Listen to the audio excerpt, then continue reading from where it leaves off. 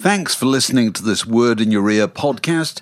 If you'd like to get early access to all our productions ad-free, priority booking for our live events, and to take part in our weekly quiz, go to patreon.com/wordinyourear for more details. Ryan Reynolds here from Mint Mobile.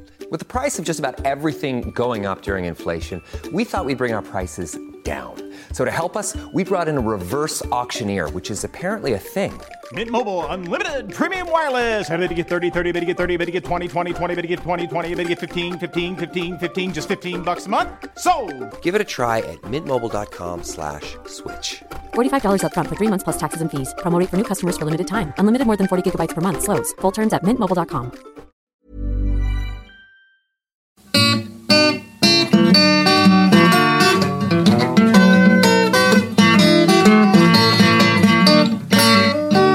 You're listening to a podcast from The Word. It's Sunday morning, the day after Word in the Park.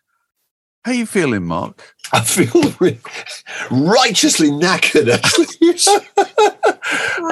I got home last night really early, actually. We'd been in a pub for about 4 hours. I got home about 8 o'clock, I had something to eat, and I just sat on the sofa to my wife, and I actually just fell asleep. Just wiped out. Not surprised. That amount of social activity too. Very good fun. And just to recap it for anybody who's never been to one, that's basically how it works. Is that we do this event in the venue of Opera Holland Park in Holland Park, and we've been incredibly fortunate for the last 3 years now that the weather has smiled upon us. Gorgeous. It was absolutely gorgeous, and so we have a number of guests who chat.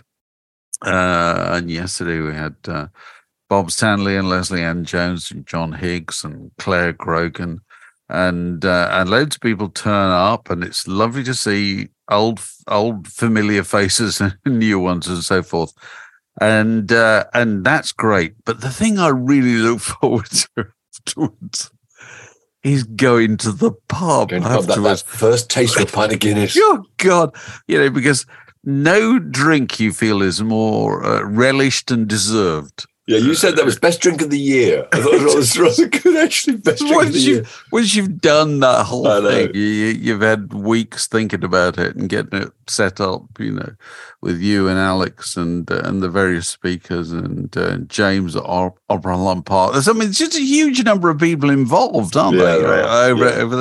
Over time. And we went to the pub afterwards with a bunch of mates and people who'd been on the show and so forth, with the sun shining. And my God, I enjoyed that drink. That was good. Did I tell you about my conversation with Ian Brodie?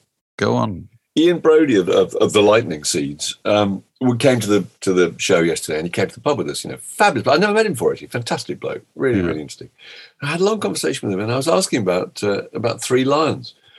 And he said, and it really interested me, he said it's become completely divisive for his audience because Three Lions is a song that supports England. Yeah. So therefore, their popularity, Lightning Seed's popularity in Scotland and in Wales and Ireland, has really, really, really been affected by that. So I never would have struck me. He said it was really good because they recorded it and they weren't going to play it live. They were just going to go and do their Lightning Seeds show. And then he said, after that became a kind of hit, he said dads and lads would turn up. So the front few rows would be full of dads with their young sons in their England kit, waiting to hear that song. And they weren't prepared to play it. They hadn't rehearsed it. So they thought, well, we're going to have to rehearse it. We're going to have to play it. And once they started playing it, it divided the audience. He said he once did. They used to be able to do 3 nights in Barrowlands in Glasgow. Barrowlands is big. It's about 1,800 seats venue. He said they can barely fill a pub up there now. It's really interesting. So all this, and I really understand it because actually the English don't feel that way so much about the others. Well, we kind of understand the Welsh. The one thing that unites see Irish, Scottish and Welsh football supporters is they really do not want to see England celebrated in any way. Anything at all, exactly. Whereas if we got to try and imagine what it'd be like if that kind of, the national anthem was kind of red dragon on the shirt or something. I don't know, it's hard to imagine. It's about England, and where if you're English, you just kind of think, well, that's wonderful. But he said it's become a real problem for them, because it's actually really affected their live standing in all sorts of areas outside of England. So I never would have crossed my mind that would have happened. No, never crossed my mind. Anyway, he's got a memoir coming out, actually, written by John Higgs, ghostwritten by John Higgs, I think, later in the year. Very interesting. Yeah, so it was a big success yesterday. I think everybody who came thoroughly enjoyed it. But it's Claire Grogan, wonderful. We've talked to her before several times, and there's always laughter, and there's always tears, Dave. There's always tears. It's one of my favourite bits of Claire Grogan. She suddenly burst into tears talking about how much she loved singing. And then she said, I realised I love applause, at which point everybody clapped. Said, and I really like loud applause, which everybody massively loved. And I think she said, I quite like cheering too. The place was going mad, She was brilliant. And Bob Stanley, too. Bob Stanley talking about the Bee Gees. Potty, pilly and boozy, didn't he call them at one point? According to their different kind of recreational drug habits, John Higgs told that lovely story about George Lazenby when he was in the Bond films, not being allowed by Cubby Broccoli to go to the Bond premiere. The only one he was in it. He was only in one Bond film because he'd grown his hair too long. No longer was on brand for But you see, this is what I was discussing with John. I did an event with John at the Bath Literature Festival a couple of weeks ago, and we were talking about the Beatles and James Bond. His book is about the Beatles, James Bond, which both emerged. The first James Bond film came out literally the same day as Love Me Do, the first Beatles thing. Yeah. So the two great phenomena of British entertainment were born together. And we're talking about how the Beatles is essentially a kind of shaggy concept, and Bond is essentially a Brill cream concept, isn't it? It's all, again, Mark, I'm sorry to keep coming back to this. It's all about the hair. It's all about the hair. And I was able to pursue this point with Bob Stanley on the subject of the Bee Gees, because Barry Gibb was a person who, for the majority of his career, hid behind a beard and was utterly obsessed with the beard. Yeah, he was. And then decided to shave it off for his when he was making a major feature film debut in Now Voyager, or remake of Now Voyager. Actually directed by, produced by the guys from Hypnosis Films, I think I'm right in saying. Oh, right. And, shaved off the beard and film disaster. Yeah. Absolute disaster. But he didn't work. He's a bearded concept. He's a completely... Probably a lot of people just didn't recognise him, Absolutely. He's like ZZ Top. He doesn't work as a clean-shaven concept. Although I was watching an interview with Billy Gibbons the other day, who said there was a brief period when Frank Beard from ZZ Top had a beard. Did he? Had a beard. Yeah, that must be the kind of, the Penny Black of ZZ Top pictures, mustn't it? Yeah, it must be. Frank Beard with an actual beard. With no beard, yeah. So, remind me, Royal Blood. Royal Blood, this was earlier in the week. Was it last weekend now, actually? Royal Blood played at a Radio 1 weekend show, I think, in Dundee. And this clip just went everywhere, didn't it? Royal Blood... as you know, a two-piece band. They're just a rhythm section, really. And they're a bass player and a drummer. And they went on a bill, I think, between, I can't remember who it was now. I think it was Lewis Capaldi and maybe Wet Leg or something. So it wasn't a very rock event. But their whole thing is they're a rock band. They are the most kind of aggressive, hard-hitting, full-on kind of, big brand rock band. And they felt that they weren't received very well. Actually, if you look at this clip, there's quite a lot of applause, and it's very polite. They're not getting booed or anything like that. People just thinking fair enough. But it's not part of the mix of that day, clearly, a rock band suddenly appearing. And the bass player, the leader, just suddenly decides that they're not getting enough you're not getting enough applause. And keeps going on about, can you be bothered to applause? And he says at one point, he says, does anybody like rock music? No, 9 people. Great, And he says something like, I guess we should introduce ourselves, seeing as no one actually knows who we are. We're called Royal Blood, and this is rock music, which has become a huge kind of meme now on social media. It's just pictures of duos, Little and Large, and Morecambe and Wise, or whatever, just saying, we're called Royal Blood, and this is rock music. And eventually he just leaves. They leave in a fury, and having kind of insulted the audience on the TV cameras. And he leaves giving the kind of single finger salute as he goes off stage. And everyone piled in saying this was an absolute catastrophe and this will be doing them a lot of harm. I don't agree, actually. I think it'll be doing them a lot of good. Do you? Oh, really? Well, I don't know, because that's what... It's kind of odd. It's an odd, stupid little story, isn't it? It is. It's a classic 21st century absolute storm in a digital teacup, isn't it? Completely. Because from what I can gather, as you say, they weren't going down badly at all. They're not going down badly. But clearly they're used to going out to... They're used to playing in front of their fans. Exactly. Because if you go and do a Radio 1 show, you're not playing in front of your fans, you're playing in front of all kinds of people. And that's fair enough. That's the way it should be. But obviously somebody... probably, dare I say it, somebody in the BBC digital wing thought, I can clip this together. Yeah. I can make it look as if they're kind of aggrieved posh boys, which is that's the other which thing. Came over. They do sound really posh and really kind of entitled. So that. And then obviously they put that together to put over that kind of message, and which is the way it was taken. And, you might be right. It possibly wouldn't have done them any harm at all. But the thing that amazed me is the kind of level of the kind of vicious, criticism aimed at them because of this stupid, neither here nor there thing. And it was just such a reminder.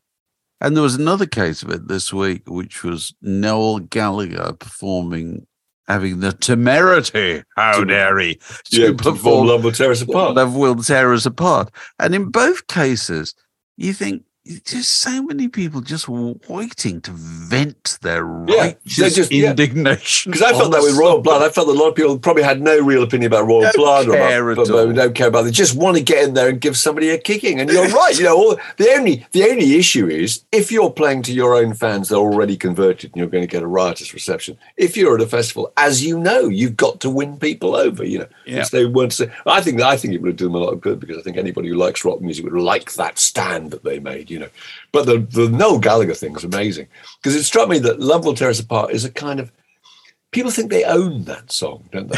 I can't think of a song that people seem to care more and are more precious about. I had a look to see, I was just interested, and there have been, I think, about 80 cover versions, but very, very few by anybody well known. Simple Minds did one, Bush did one, June Tabor did one, the Royal Philharmonic did one. But outside of that, no one's dared to take it on because probably for that reason, actually, is that it's sacrosanct, isn't it? Don't you think? Well, it's I don't know about sacrosanct, but I think it's pretty foolish to try and do it. It's like doing Strawberry Fields Forever. Yeah. The record was the record. That was it. It was a perfect thing. I couldn't imagine doing it any better. No.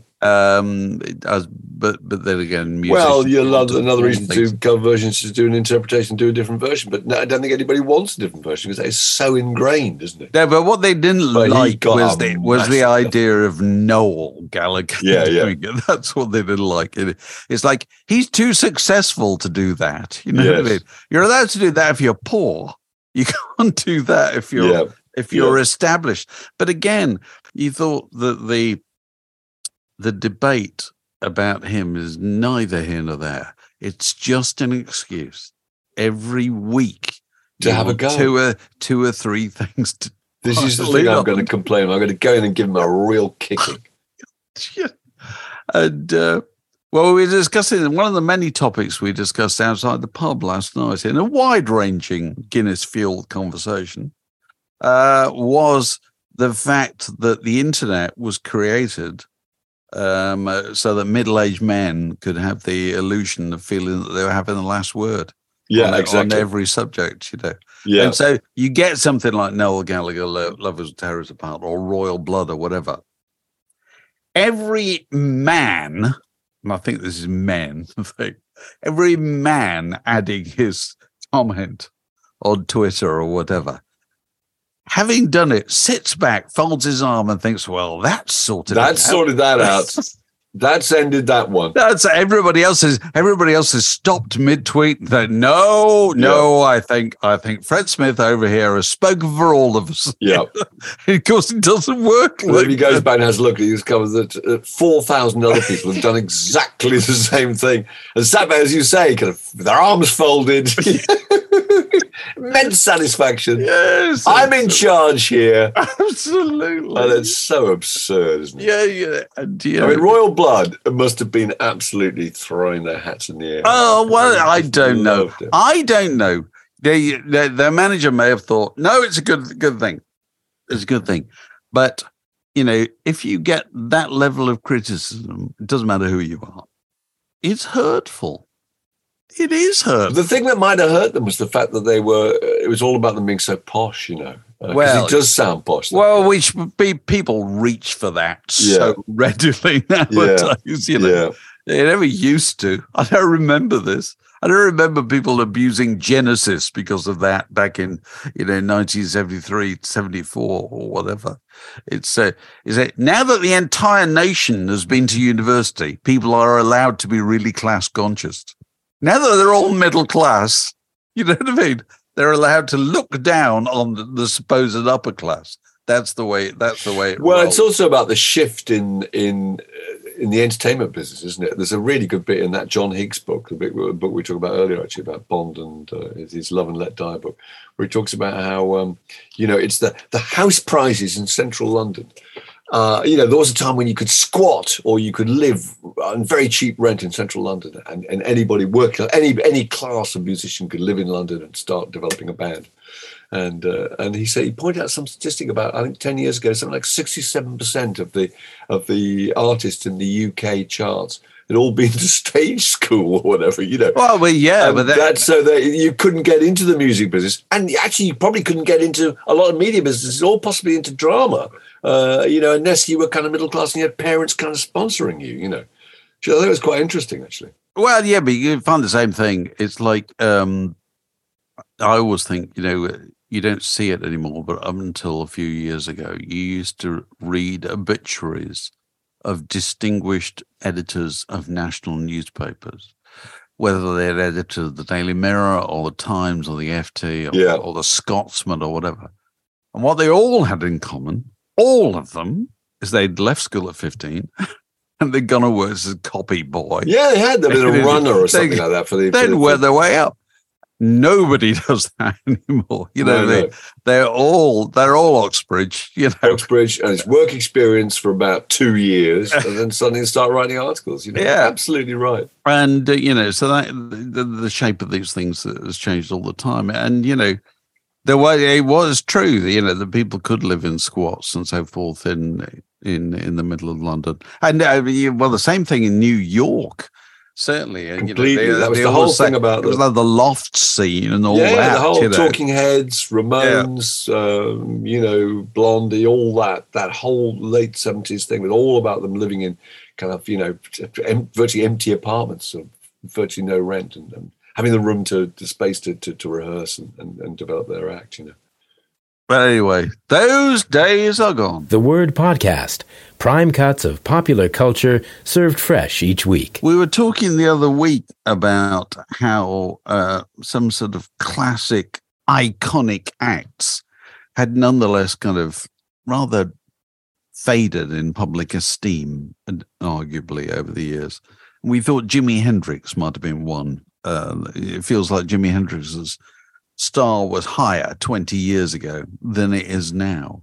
And there's been some response from the listeners. Well, there has. There's a really nice email from a guy called Peter Nuttall, who said, if you want an artist whose stock has really plummeted in the last 30 years, look no further than the Doors. I thought that was true, actually, and I couldn't work out why. But I felt it was true. I think one of the reasons might be that the Oliver Stone movie was pretty poor. Do you remember that? Had they had a movie, the equivalent of a kind of Bohemian Rhapsody type thing that kind of shored up your reputation, might have made a difference. I said, I don't think there's any real story with the Doors either, apart from the death of Jim Morrison. I don't think there's any great narrative going on. I don't think there's any great warmth about any of them, actually, any of the individuals. I don't think there's anything propelling their back catalogue at all. Do you? Do you feel there's anything pushing that? I don't know. I feel that... I don't know. I think they still stand for a certain kind of, forgive me, cool. Yeah. And I think there are people who probably still like, Riders on the Storm and, yeah, Texas Radio and the Big Beat and all that kind of thing. And but it's interesting, the parallel with you mentioned Bohemian Rhapsody and Elton John, and the things that tend to endure are the things that are probably slightly less blokey. Would you say that that Queen became everybody's middle of the road, didn't they? Really? Yeah. It's like, I know there are exceptions to this rule, but I always thought that everybody likes at least some Queen records. Yeah. And it's the same thing with Elton John or whatever. They were quite mainstream. The Doors less so, I suppose. But there's also something from, who was it, Giles? Oh, Giles Fraser wrote a really nice thing saying, it's a really good point. It's straight out of your worlds. He said, I remember a film PR woman, we've been talking about publicity, in the mid-'80s, telling me she spent a week organising for Sting to be mobbed at Cannes. And then the next day, after the mobbing, getting him on daytime television to complain about being mobbed. It was really, really good. That's how PR works. Well, it's also the great truth. The great truth about fame in pop music, or public attention in pop music. Yeah. There's either none at all, or it's really tiresome, or it's too much. Yes, there's nothing in between. There's not a reasonable. No one ever says I'm happy with my level of adulation. It's never quite. It's absolutely true. Yeah, I know. Yeah. Hey, I'm Ryan Reynolds. At Mint Mobile, we like to do the opposite of what Big Wireless does. They charge you a lot, we charge you a little. So naturally, when they announced they'd be raising their prices due to inflation, we decided to deflate our prices due to not hating you. That's right. We're cutting the price of Mint Unlimited from $30 a month to just $15 a month. Give it a try at mintmobile.com/switch. $45 up front for 3 months plus taxes and fees. Promo rate for new customers for limited time. Unlimited more than 40 gigabytes per month. Slows full terms at mintmobile.com. But he said, talking about people with their reputation waning, he said, I think this relates to quite a number of the heavier acts of the 70s, which is that they're less popular because they aren't really conducive to being listened to in a group or social setting. So my turntable's in the kitchen. Relatively few records get the approval of my wife and my 3 20-something daughters. Indeed, my wife categorizes music as either jolly or noisy. So Jimi Hendrix and Led Zeppelin and Bowie and punk are all fall into the latter category. I played Supper's Ready by Genesis the other day, and my 26-year-old said, can you turn that off? It's doing my head in. So I reckon these noisy acts just don't have any growth demographics right now, he said. So the records, all pretty MOR, that seem to make the cut are Rumours, Avalon, Making Movies by Dire Straits, Supertramp, that's interesting, and also Nick Drake, John Martin, and Jackson Browne. Well, that's quite an interesting point, actually. I think it's a very interesting if you play loud music, or music that just, you can't really appreciate. Led Zeppelin's a really good example. It doesn't work played soft. So if you're playing it loud, it's then an assault, and it's quite aggressive. It's a challenge, actually. Yeah, you've got to react to it. Whereas if Nick Drake's playing in the background or Jackson Browne or something like that, it can just dawn on you that you quite like it. Yeah, and also if you're of a mind to ignore it, you can ignore it. Not at all. Whereas, the successful playing of Led Zeppelin's Trampled Underfoot, let's say, picking an example, completely random, in a social circle with, 5 people in the room, depends on there being present in that room at that time 5 people who want to listen to Trampled Underfoot and want to listen. And if you want to listen to Trampled Underfoot, you want to listen to nothing else. And you want to have all other sounds banished from the room apart from the sound trampled underfoot. The same thing does not apply to playing, I don't know, Crosby, Stills, Nash, or it can just go on. It can be foreground music, it can be background music. Absolutely, it can just be there. You can dip into it, you can dip out of it. It's not completely gripping and compelling, Yeah, but I think Giles has got a very good point there, and I think it's probably the case that as music, we go through different stages with the music. It starts off as something you play in your room, and then it becomes something maybe you play in an office or something. And that then has to obey certain regulations, doesn't it? We've worked in offices where people play music all day long, and there were certain things people just couldn't play, even in a room full of 5 people who'd heard everything there ever was to hear. There were just some things that were going too far in terms of your personal taste and so forth. Yeah. Whereas nowadays, where do you listen to music most often? You probably, as Giles says, in the kitchen, or in the social spaces of the house, where the family are gathered, and therefore there's less tolerance for certain kinds of things. I couldn't think of the last time I'd put on a record with my kids now in their late 30s, so and they're not here that much. But I can't think of the last time I actually put on a record with all of us in the same room listening to it. Can you? Is that something you still do? Well, I tell you, at the end of every year, Spotify do a little audit of your most played tunes. Yeah. Of the whole year. Yours was Teddy Bear's Picnic, wasn't it? And it was Teddy Bear's Picnic and The Sound of Music. That's right. Because I got granddaughters who rather like both, so that's very often when you tend to play things, when the children are there, You're trying to distract children at the end of a long day or something. There's no chance of Trampled Underfoot coming out, really, is there? No, but oddly enough, do you know what they like? They like the Bee Gees. They like Staying Alive. They like disco music. Yeah. It's obviously, these are only small children. But there's just something very engaging about that. Completely winning about. Exactly. There is. And there's nothing wrong with that at all. What a fine achievement on the part of the Bee Gees. So yes, if you've got your own nominations for acts who are just slipping out of view, I think that's right about the Doors. I really do. And the Doors, they had some kind of there's a whole thing about the lyrics of L.A. Woman and Thomas Pynchon and all that was very fashionable at one time. That kind of crime novel thing. I think most of their references have slipped away. And there's also something just baroque and indulgent about them that doesn't really work in the modern world, really. Jim Morrison hasn't survived, I think. The concept that Jim Morrison is somehow wonderful, the bohemian, the Lizard King, the poet, you know what I mean? I can't say that. Are people still flying the flag for him? Not as much. We shall find out. This is a junction in the word podcast. It separates that bit from this next bit. So we're joined by a birthday guest. Very nice to see him again. Ray Roscoe. Ray, happy birthday. And you have a proposition or a query or a theory or whatever to put to us. And what is it? Right. I suppose to quote the heading of an article I read on this man, we need to talk about Kevin. Oh, right. Good. That's good. Yes. As Guy, I took my cue from you, David. The other week you went and discovered Caravanserai again, I think. Yeah. And I thought, I'll have a look at my album collection. And I have Millionaires and Teddy Bears, a 1978, 79 album by Kevin Coyne. Kevin Coyne is the man. And I haven't thought about Kevin Coyne or played his music for 40 years, I reckon. There you go. Yeah. And I didn't know he was still, he's no longer with us, died in 2004, but he did have a little burst in the 70s.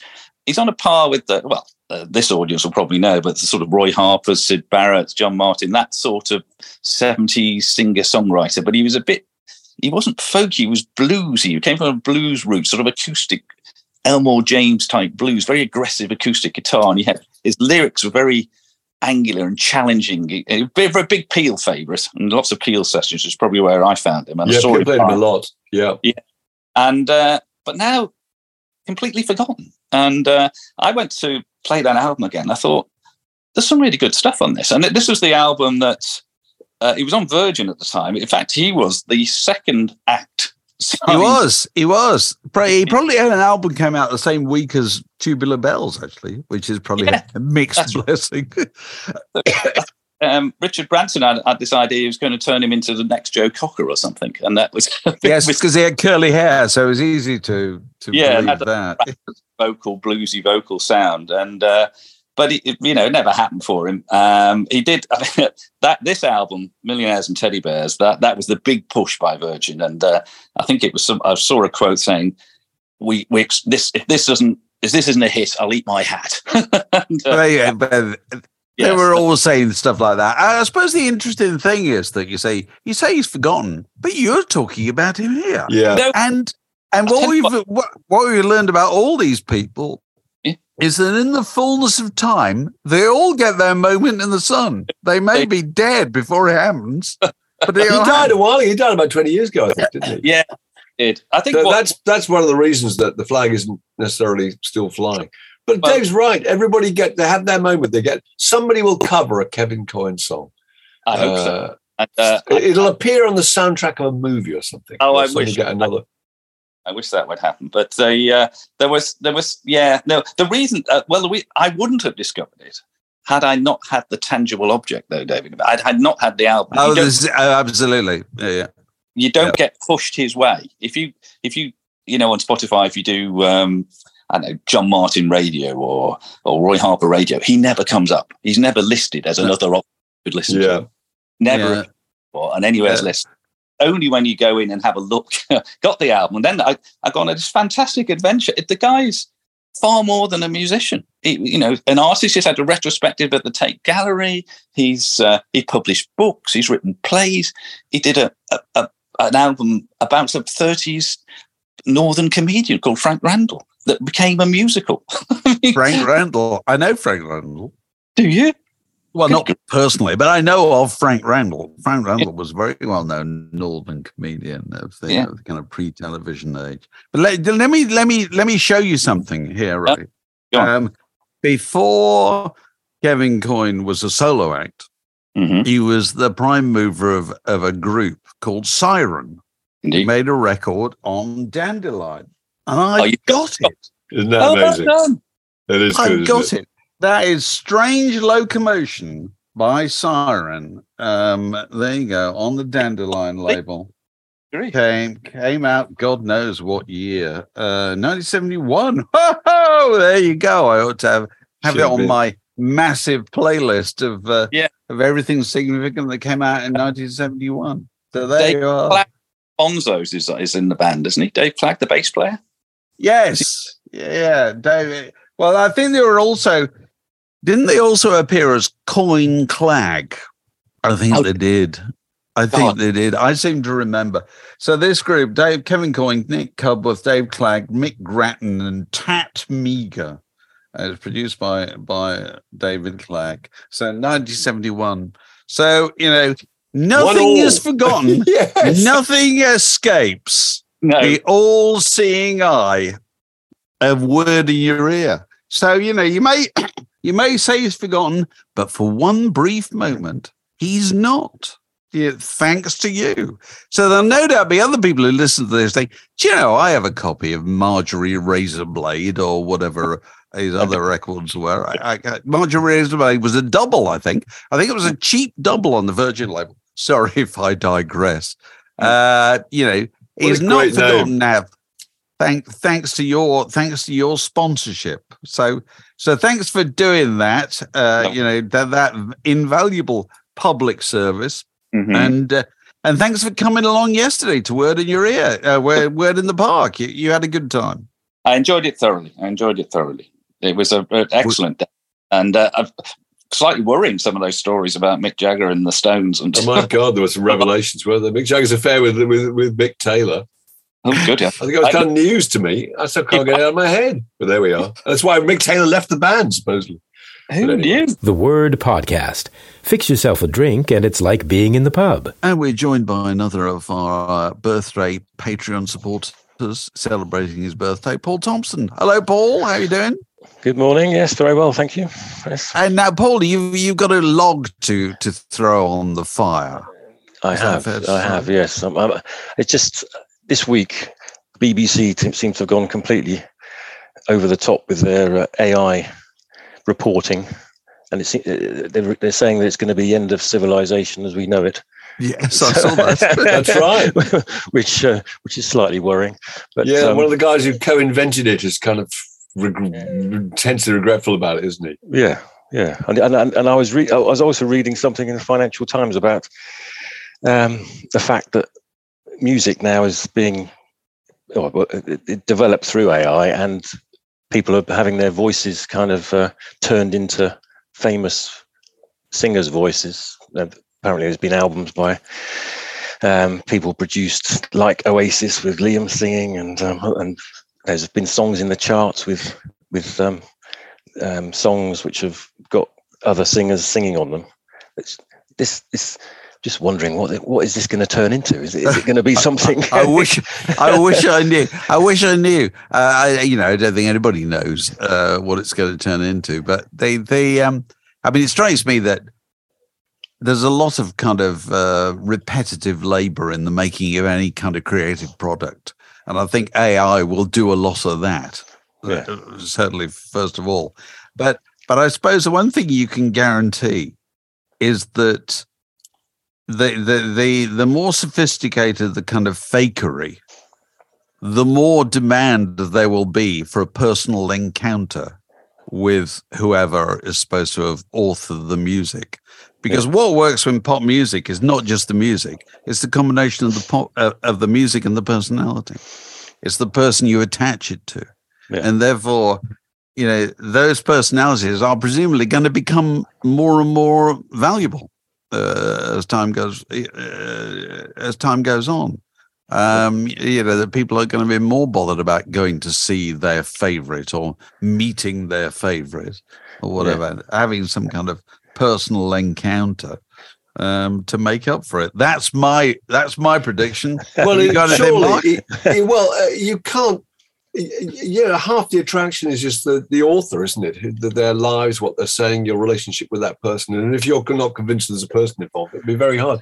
I don't know. I thought it was interesting that, Dave, you did an interview, I think was for Radio Times, with Neil Tennant, and asked him about it. And Neil Tennant said, I can see why people would use it as a tool. The idea is you get stuck writing a song and you think, well, if you ask AI to see if they can get from point A to point B and see what they come up with, you could reject it and come up with your own idea. But at some point you might do that and then think, I'll use it. And then if you use that, you not be tempted to use more if you're convinced by it, Yeah. So it's possible that it might absolutely nothing I've heard so far has been remotely convincing or moving, but I'm sure it will only increase and get better. Well, nothing I've heard would convince me that it was a useful thing. But it's that sort of artistic process, isn't it, where you can generate new ideas and maybe use them, maybe not use them, which sounds like it might be useful. So, exactly. And once you started doing that, I think you'd be tempted to carry on doing it. Yeah. That's the Yeah. But then if you could, as Dave says, a lot of this stuff is just drudgery and just hard labor. Yeah. And anything to get around that would help, be attractive. Yeah. Yes. It remains the case, as P.G. Wodehouse said, that the secret of creativity is first apply the seat of the trousers to the surface of the chair. Everything else follows from that, But we should keep an eye on that, Paul. That's all. All we can say, really. We don't have answers. There may be people listening who do have answers, and they're closer to the thinking. Well, look, thanks very much for that, and happy birthday as of last week. See you next time. This podcast was brought to you by The Word.